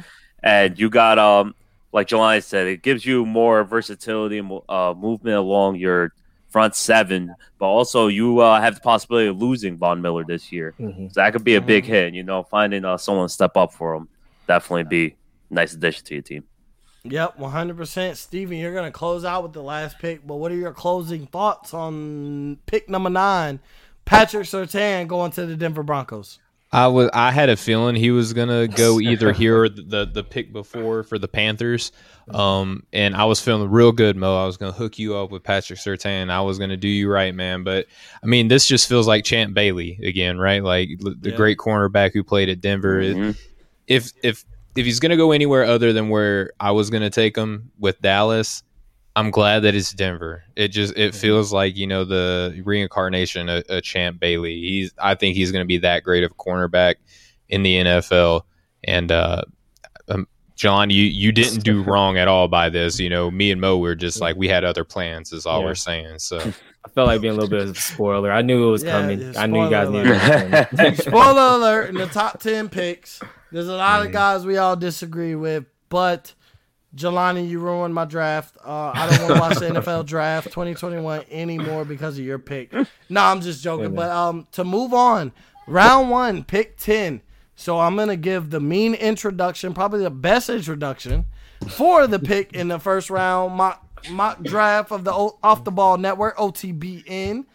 The number 10 pick, my beloved Dallas Cowboys, by my guy Steven from Breaking the Game podcast. He gets the inaugural pick to be able to pick for my Dallas Cowboys. Jelani ruined it, just to throw it out there. So now I'm going to respect and see where my guy Steven is going to go with my beloved Dallas Cowboys. Steven, on the clock, round 1, pick 10. Dallas Cowboys on the clock. Jerry Jones cap on. Who are you going with? Well, first off, I just want to say, me being from Arkansas, I do have ties to Jerry Jones and the Dallas Cowboys. Darren McFadden played there.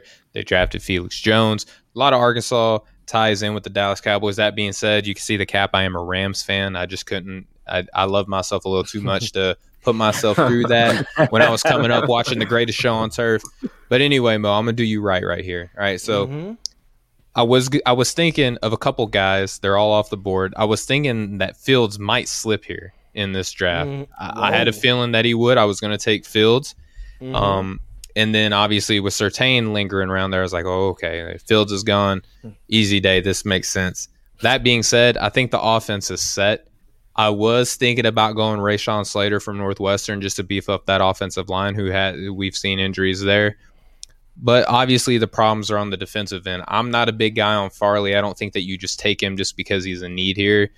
I think that the best guy available defensively, James, you've been saying this. I agree with you. I think that it is Micah Parsons. And I love it. I love that too. I love that too. Well, good, because I was worried that you were going to be like, well, we got Smith, we got Vander Esch, all these dudes. When the defense is playing that bad, you don't have safe players. You know what I mean? So, like, in the NFC East, there's not really a lot of pass. It's more it's old school football. It feels like to me when I watch. You got to be able to stop the run. You got to get to the quarterback. I like the versatility that Parson brings. He play inside, outside. I think he's more of that inside linebacker that you guys really need, because Vander Esch and Smith, they feel like they're those outside linebackers, right? So he feels more natural that he can quarterback this defense. He can be the Dak Prescott to this defense. Obviously, that secondary will need to be addressed either in the free agency or further along in this draft. There's still going to be some guys available that you could do that with. I don't think that I wouldn't be too upset if I was a Cowboys fan, albeit that I'm not, if I get Micah Parsons here at 10. If you can't get Surtain, just go ahead and get the best linebacker available. I know it's a little bit redundant with what you got, but you can't be happy with how that defense performed last season, regardless whose name is on the back of their jersey. Yeah, 100%. And I'm going to put my Dallas Cowboys fandom hat on. All biased, not aside. I love the pick. For the simple fact, if I'm Jerry Jones and the Jones family, who we know they're going to sit in their war room and basically look at the fact our number one need to me on our defensive side is corner. But like Steven said, Steven hit it on the head. Patrick Surtain is gone. To me, that's the clear-cut best corner. Rob said it also. Like, he's the clear-cut best corner in the draft. Not even close. And it's not close. So to stretch and address my best need at corner by going Caleb Farley, it would not be a reach, but it would be like, okay, you're settling. We're picking Caleb Farley and left Michael Parsons out of the top 10. Barcia has said it time and time again that he's, arguably the best defensive player. I'm with him. I feel that way too. Yeah, and he's not wrong. For what he's, especially for the way you guys have hit it on the chin, that Michael Parsons is the quarterback of the defense of this draft. Like, he's just as important to somebody's defense as any quarterback that we decide to take out of Lawrence and Fields and Wilson and Lance and, eventually Mac Jones is going to be taken in this off the ball network draft. But at the end of the day, like, Michael Parsons would not be a bad pick. Like you said, we have Jalen Smith, we have Vander Esch, but those guys, and then we also have Sean Lee, but those guys have also been injury prone. Those guys have missed out. Sean Lee's done. He's done. His injuries. He's a coach. Done. He comes in and he plays a couple games and he's done for the season with his injuries. Another Penn State dude, by the way. Yep, 100%. I'm not gonna say shout out to Penn State because I'm a Buckeye. So shout out to Penn State. But y'all go ahead and I'll leave that to y'all. But just to put my Cowboys hat on, I would not be upset with Michael Parsons. I've been looking here at our 10th pick personally and hoping that either we get Patrick Surtain or Michael Parsons. That's my ideal go-to. The draft could go a certain way outside of what we think that could land, where it makes it an even tougher decision.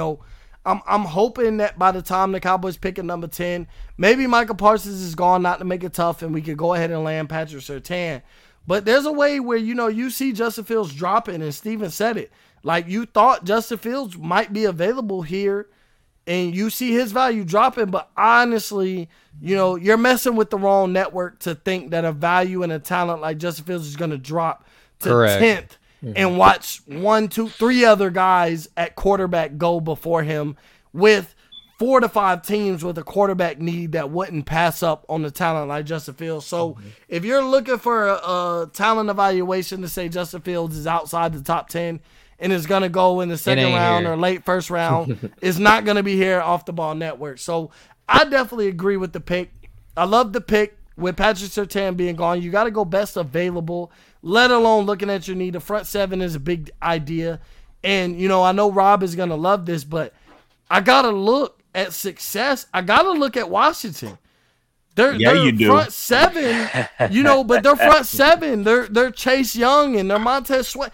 Their front four, let alone just their front four combined with their linebackers. Yeah, their linebackers aren't the greatest, but that linebacker core combined with that defensive line it was pure success in a bad division. That it takes 7 games to win a division. The Cowboys could have did that with a Michael Parsons this year. So I definitely got to evaluate that. Barcia, what do you think about, Michael Parsons? I know you've been high on him this whole time. What do you think about him falling to the Dallas Cowboys? You guys are going to look at me crazy, I swear. But I'm so glad you mentioned the Washington front seven because I actually would have went a little different. As much as I love Parsons, I actually would have done a little bit of reach and probably gone for Rashawn Slater. Because that man is... I considered him. That's why I brought him up. I brought him up for that offensive line. You can't really trust that Cowboys line anymore. They've been injured a lot lately. They had retirement of... Frederick wasn't retired? Frederick. Yeah, Frederick, thank you. They had Frederick retire. And at the end of the day, you're looking at my New York Giants line, who is looking great. We're young. We're looking like a top 10 defense. You're looking at the Washington front seven, who's looking like a top 5 defense, and honestly, the top second, if not the first, second or first best front seven, easy. And other than that, you need to protect whoever's going to be your quarterback. We already saw what happened to Dak. Dak got down, and we saw what happens to Zeke when he doesn't really have quarterback help or offensive line help. Zeke looked like a pretty average running back this year and suffered the most fumbles he's had, I'm pretty sure, in his entire career, professional and college put together. So it's Slater's a little bit of a reach. But... Yeah, he's got questions. I wanted, like, the reason I picked I did consider that. I was thinking about that a lot. I just think that Parsons is more of a sure thing at his position. And the Cowboys, as much as they need offensive line help, I think that defense has a lot of holes too. The defense does have a lot of holes. You're right. But as much as I love Parsons, I don't think he will be enough to show a big difference in that defense. And the biggest thing about Slater to me is he actually has some game tape against Chase Young, and he's actually looked very impressive in that game tape. Yep, 100%. Rob, how do you feel about your division rival, the Dallas Cowboys, going with Michael Parsons at number 10? Absolutely hate it. I do not want to have to go up against Michael Parsons twice a year. I really don't. I love him as a player. I think he's a tremendous player. I think he is a top 5 player in this draft. It's the way drafts work and teams' needs and what positions are valued more than especially linebacker. That's why he falls. Same thing with who was it last year? Isaiah Simmons. I believe Isaiah Simmons was a top 5 player. I kind of advocated to maybe think about taking him at 2, if not trading down and taking him. But I don't want to see Parsons twice a year. I just don't. Respect. Jelani, how you feel about Steven's pick going Michael Parsons number 10 to the Dallas Cowboys? Yeah, I agree with it as well, just because, I played spoiler. And just like Steven said, I'm not that high on Farley in general, and I'm not big on just taking the guy because it's a need. You try at this point, best available player, and you guys do need a lot of help on the defensive side of the ball. So, and you guys' linebacker core has been pretty injured and banged up. So what better pick to go with than Michael Parsons to head that group? Like you guys, have been saying, the guy at Northwestern, Slater. Yeah, Slater. you say that's key. I didn't even think about it till James just said it. You know, he does have some game tape on Chase Young, and he did look pretty impressive in it. But I guess for me in this specific situation, I guess I won't just go by that one game. To I guess slot him into you guys' own line. I'm pretty sure you guys will address that at some point, obviously in the offseason or later on in the draft. But I can see why you guys. Well, Stephen went Michael Parsons, and I agree with it being that I took Patrick Surtain from you guys. And James, again, like I can't like I did consider Slater here. I even told Mo that actually before the show. Like I was telling him I may go offensive line here, but I was not expecting Parsons to be available. I think he's a game changer to me. I mean, yeah. You don't go wrong with Parsons either. Yeah, Steven definitely said that. So before I exit out, we did our mock draft picks 1 through 10. I'm gonna get everybody's takes. Marcia, I'm gonna start with you. What picks 1 through 10? Was there a surprise pick, like a hot take-ish pick that any of us picked, and call anybody out individually or whatever? But was there a guy that you were surprised was taken or is still on the board that will be taken later? Pick number 6. I'd say that was a pretty wild pick. I love you went there. I love you went with James first. And okay, kill yourself. All right. Yes, but I mean, I was sitting there and it just made the sense to me. Pitts, I felt like couldn't make a big difference in the offense, and like I said, more than anything, it was the fact that Howie has one last shot. I thought you were going Parsons here. I really did. I thought you were going Parsons to the Eagles. He was my third option, but I was just I had to do it. Like Kansas State, Philadelphia. I wasn't considering Trey Lance this morning, and then I kept sitting and looking, and I'm reading about how much they hate Jalen Hurts and how they wanted Carson Wentz. And it makes no sense in Philly. So I figured the pick that made sense was to make no sense. Yep, and I agree with you in a demented way. It is so Philly. I get where you're coming from, Rob. Were there any picks that surprised you, or any guys that are still left on the board that is surprising to you that they're still left on the board? Not really. I mean, we pretty much. I mean, with the exception of maybe some people getting switched around in our top 10, nothing really stands out to me. I mean, we can all make the case of who should go where outside of maybe number 1. But yeah, nothing really stands out. I think we all pretty much stuck to what we believe was the best thing for that team in that situation. I think we're all ready to be GMs. Teams and GMs, we're waiting on the call. Yeah, I mean, I agree with you on that. Before I swing it to Jelani, I just look at writing down who we picked in the top 10. And like you said, Rob, you hit it on the head. We can agree or disagree on who went where, but like who was drafted in the top 10, I don't think there's really going to be a dispute that any guy that we picked in the top 10 doesn't belong in the top 10. So you hit it right. We can maybe switch around picks, maybe talk trades later. But as far as who went in the top 10, there's not a guy who hasn't been drafted yet that is a surprise to me that he hasn't been drafted yet. Jelani, how do you feel about it? Yeah, same thing. I'm in agreement with you guys. I feel like maybe switching around players here or there, but it still all fits within the team's needs. I think everybody that we picked 1 through 10 more than likely will go 1 through 10. Maybe one person doesn't. Maybe like the Zach Wilson possibly, but more than likely I still think he goes in top 10 as well. I think the only thing not to surprise me, I feel like just hearing the picks later on, that my Justin Fields pick kind of threw a wrench in people's plans, because you hear even Steven saying like he possibly might have took him at 10 just because we kind of seeing Justin Fields fall depending on what's going on. So I feel like my pick threw a wrench in some people's plans, but overall it still worked out for everybody across the board. Yeah, I mean, I will to speak on that. It threw a wrench for me with picking for your Atlanta Falcons, but to be honest, that's because I was gonna pick Justin Fields. Yeah. So like, even though Steven would have looked at, like all respect to Steven, he would have thought like maybe Justin Fields was going to fall to the Cowboys. I don't think Fields falls out of the top 5. I'm big on him. I know Steven's big on him as far as being QB2. So anybody who's looking at a QB, we know Trevor Lawrence is going number 1. I feel like that's the undisputed. Like, we could talk about We could who have skipped goes that where. and had me started. Yeah, too. we could have skipped number one and just like came on the show and said, you know what, Trevor Lawrence is going number one. Let's start with the number 2 pick. And we could have just eliminated the number 1 pick altogether, because I'm pretty sure all of us, any one of us in a situation with number 1, just would have went with the safe pick and went with Trevor Lawrence. But with you going Justin Fields, it didn't change much. Yeah. In a sense, because he wasn't going to fall past 4 to me.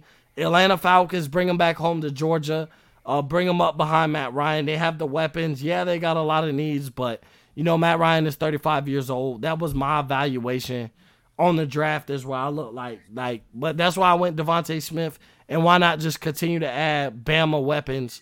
You got Julio, you got Calvin Ridley. Why not, go ahead and add Devontae Smith to the roster and just continue with the Alabama weapons. So that was kind of my take on Atlanta. And I think that'll be good for looking at their division as far as the Bucs and the weapons that's surrounding them, the Saints and the weapons that surround it, whoever their quarterback may be.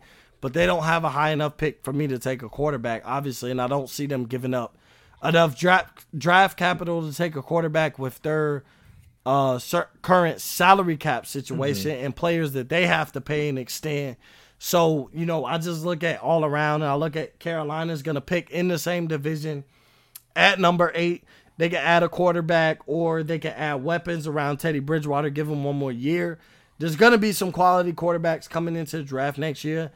Granted, I don't think we don't have a Trevor Lawrence or Justin Fields coming into next year's NFL draft, but to say we have a whole Howell's going to be and Sam Howell is the guy right now going into next college football season, but we have a whole nother college football season to get a Joe Burrow, a Mac Jones, a guy who just wows you in one season enough to be considered a top 10 pick, a top 5 pick. So, Sam Howell is the guy that we think he's the Trevor Lawrence of next year, where he's going to be the number 1 pick, or he's going to be the number 1 pick as far as a quarterback goes. Whatever team needs a quarterback, based on how some of these top 10 teams do, who might need a quarterback next year, Atlanta Falcons and whatnot. But Steven, any thoughts on, did anybody surprise you, or is there anybody in the top 10 that you suspected not to go top 10?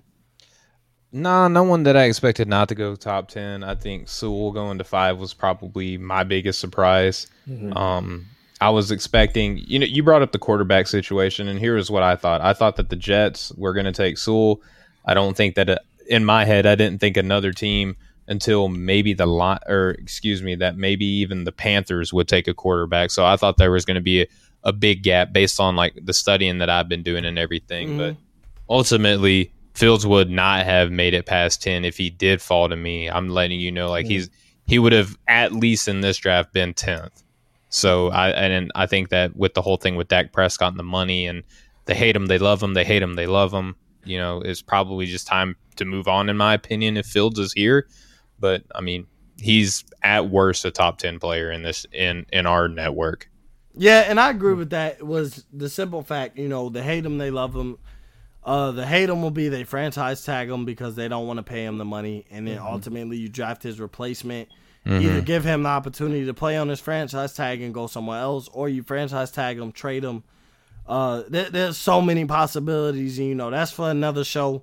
Leading up to the draft, we have so much, but we're gonna close the show out here. Steven, I'm gonna start with you. Go ahead and plug your social media, your podcast, and any future endeavors that you have that you're willing to let us in on. Yeah, well, again, Mo, just thanks for having me. For those who don't know, I'm just a basketball guy. So the fact that y'all let me come on here and try to, spread my wings a little bit, I appreciate that. First off, just want to say shout out to the Off the Ball Network.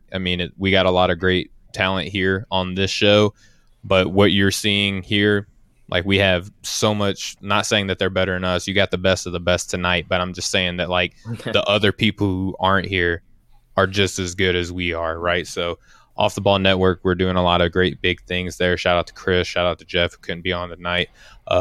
Couch did a show tonight. Shout out to Couch Coach Live.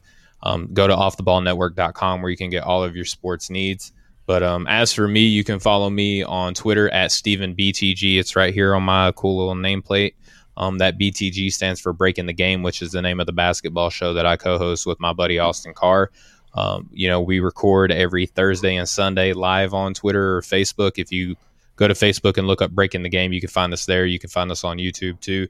Or you can, download the Dash Radio app, look up the Nothin, NOTHIN, but net channel on Dash Radio, and we're on there every Monday and Friday at 6 p.m. Eastern, 3 p.m. Pacific. And, it's about an hour of just really good basketball content. And if you can follow us anywhere you get your podcast, Breaking the Game, wherever you get your podcast, follow, subscribe, share, rate, and review. 5 stars makes all the difference in the world in the podcast community. So you can hook us up. I appreciate it. And we'll keep plugging along, giving you guys good basketball content. And again, Mo, just shout out to you, man. Appreciate you having me. Yep, 100%. And y'all heard it there. Breaking the Game podcast. Go check out your great NBA content. We bring the NBA guru on to go ahead and talk to us a little bit about football. He tries to short sell himself like all he could talk about is basketball. And that's why I insisted on bringing a guy like Steven on here to show that he's multi-talented, just like everybody else on Off the Ball Network. Jelani, go ahead and plug in everything that you have from your social media to your podcast. Yeah, first I appreciate you letting me fill in for Stu. Stu, hope I made you proud. I probably didn't with the second pick, but hopefully that 9th pick makes up for it. So appreciate you, Stu, for letting me sub in for you tonight, and also Mo as well. This was really fun. I can't wait for 11 through 20 when we hit that next week. So, but as Steven said, he pretty much took it away. Love working with you guys as always. Love this family, love what we're building, and can't wait to see what the future holds for us. As for me, I should have some interviews in the work in the next few weeks. I'm getting back into that, me and my co-host. We just finished up doing a little NFL wrap-up. That's the last podcast that we did. But other than that, you can find me right there, WTGMTM podcast on Twitter, Instagram, and Facebook is what the game means to me as well. YouTube, the same thing. And, just appreciate you guys for having me on, and can't wait to keep rolling with this mock drafts. Yes, sir. Yep, 100%. And, another guy that I'm going to troll him a little bit. He's everything Georgia except the Florida Gators. Yes. But if you want your Atlanta Hawks, your Atlanta Falcons, and your Florida Gators content, then definitely holler at my guy Jelani, what the game means to me. Definitely great content. I've been, I've linked with him on multiple occasions. It's always love from Steven to Jelani and Barcia. I appreciate you for coming on. It's your first time on the Upper Flames podcast. This is an Off the Ball Network thing hosted by me. So, give out your social media, your podcast, and things that we can look forward to. Anything that you want to let us in on. Well, my social media is pretty simple right now. It's just follow me on Twitter right there. Yeah, Bars Talks. No podcast right now, but we got some G9 classified things in the works right now. It'll be out very shortly. I'm hoping something around after the NBA All-Star break. Keep your eyes open for that. But yeah, I just want to thank you, man, for having me here. Shout out to you guys. Loving the energy, and just a quick shout out to our newest sponsor, Fanatics. We got big things happening here in the network, man. We gotta keep it going. I'm loving the energy. And last but not least, just make sure to check out the newest NHL power rankings from my man Jurg Coney. Make sure to follow him as well. Hint, hint. Follow my man Jurg at JURGK40. Yep, 100%. Hey, I appreciate all the plugs that you put in there, Barcia. And, Jurg. Hey, James, you did good tonight, man. Great. Yeah, 100%, bro. Look, I appreciate you being on here. You're big time, so don't let anybody else tell you otherwise. If anybody gonna tell you, I'm gonna tell you.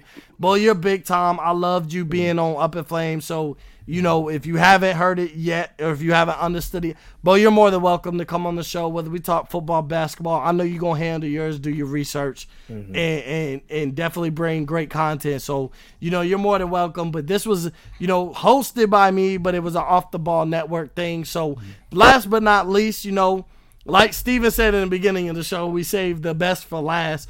My man Cruise Island, bang bang, Rob from the Football and Chill podcast. I constantly got to give him big love. because he got me into this game. He got me affiliated with the network in a sense. He got me linked up with all these guys. He brought me in as a little brother, and now we're all a family, and we came in together with the network as a family. So my man Rob, tell us, give us your social media plugs, your podcast plugs, and definitely let us know about Cruise Island, because they keep hearing us call you Cruise Island, but they're not understanding why. It's a thing. Oh, they will soon though. March 3rd, y'all will know why. Yeah, like Mo said, y'all already know where you can find me. FNC Pod on Twitter, Football and Chip Podcast on Facebook and Instagram.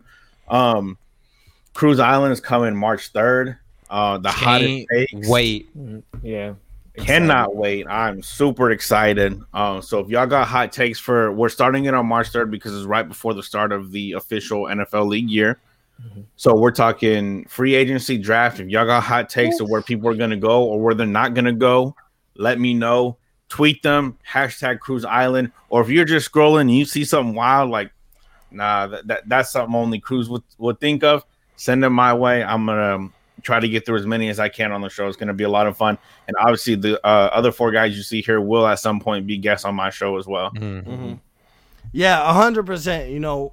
I always got to give love to Rob. And I know it feels like sometimes I give a special little love to Rob, but at the same time. we're not jealous at all, by the way. No, but whatever. It's all respect, because like when I look here at this, he's your lineup, favorite. like, we get it, man. It's not that. It's just like, bro, when I talk about coming into the podcast game, and eventually when we all get to tell our stories about how we make it big, like, I'm gonna look at Rob and be like, bro, this is the reason why. Like, I'm gonna be able to sit next to him, point to him, and be like, look, I didn't even have a podcast. He brought me on his show, and he allowed me on his platform to get in my mind that I could create my own platform, and ultimately we bring our platforms together.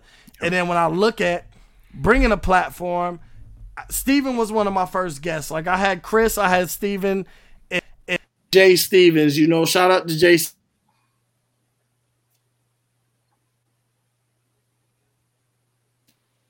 Okay, sorry about that. But yeah, those are some of my first guests. So, I get to pull, full. I always appreciate from where I started from.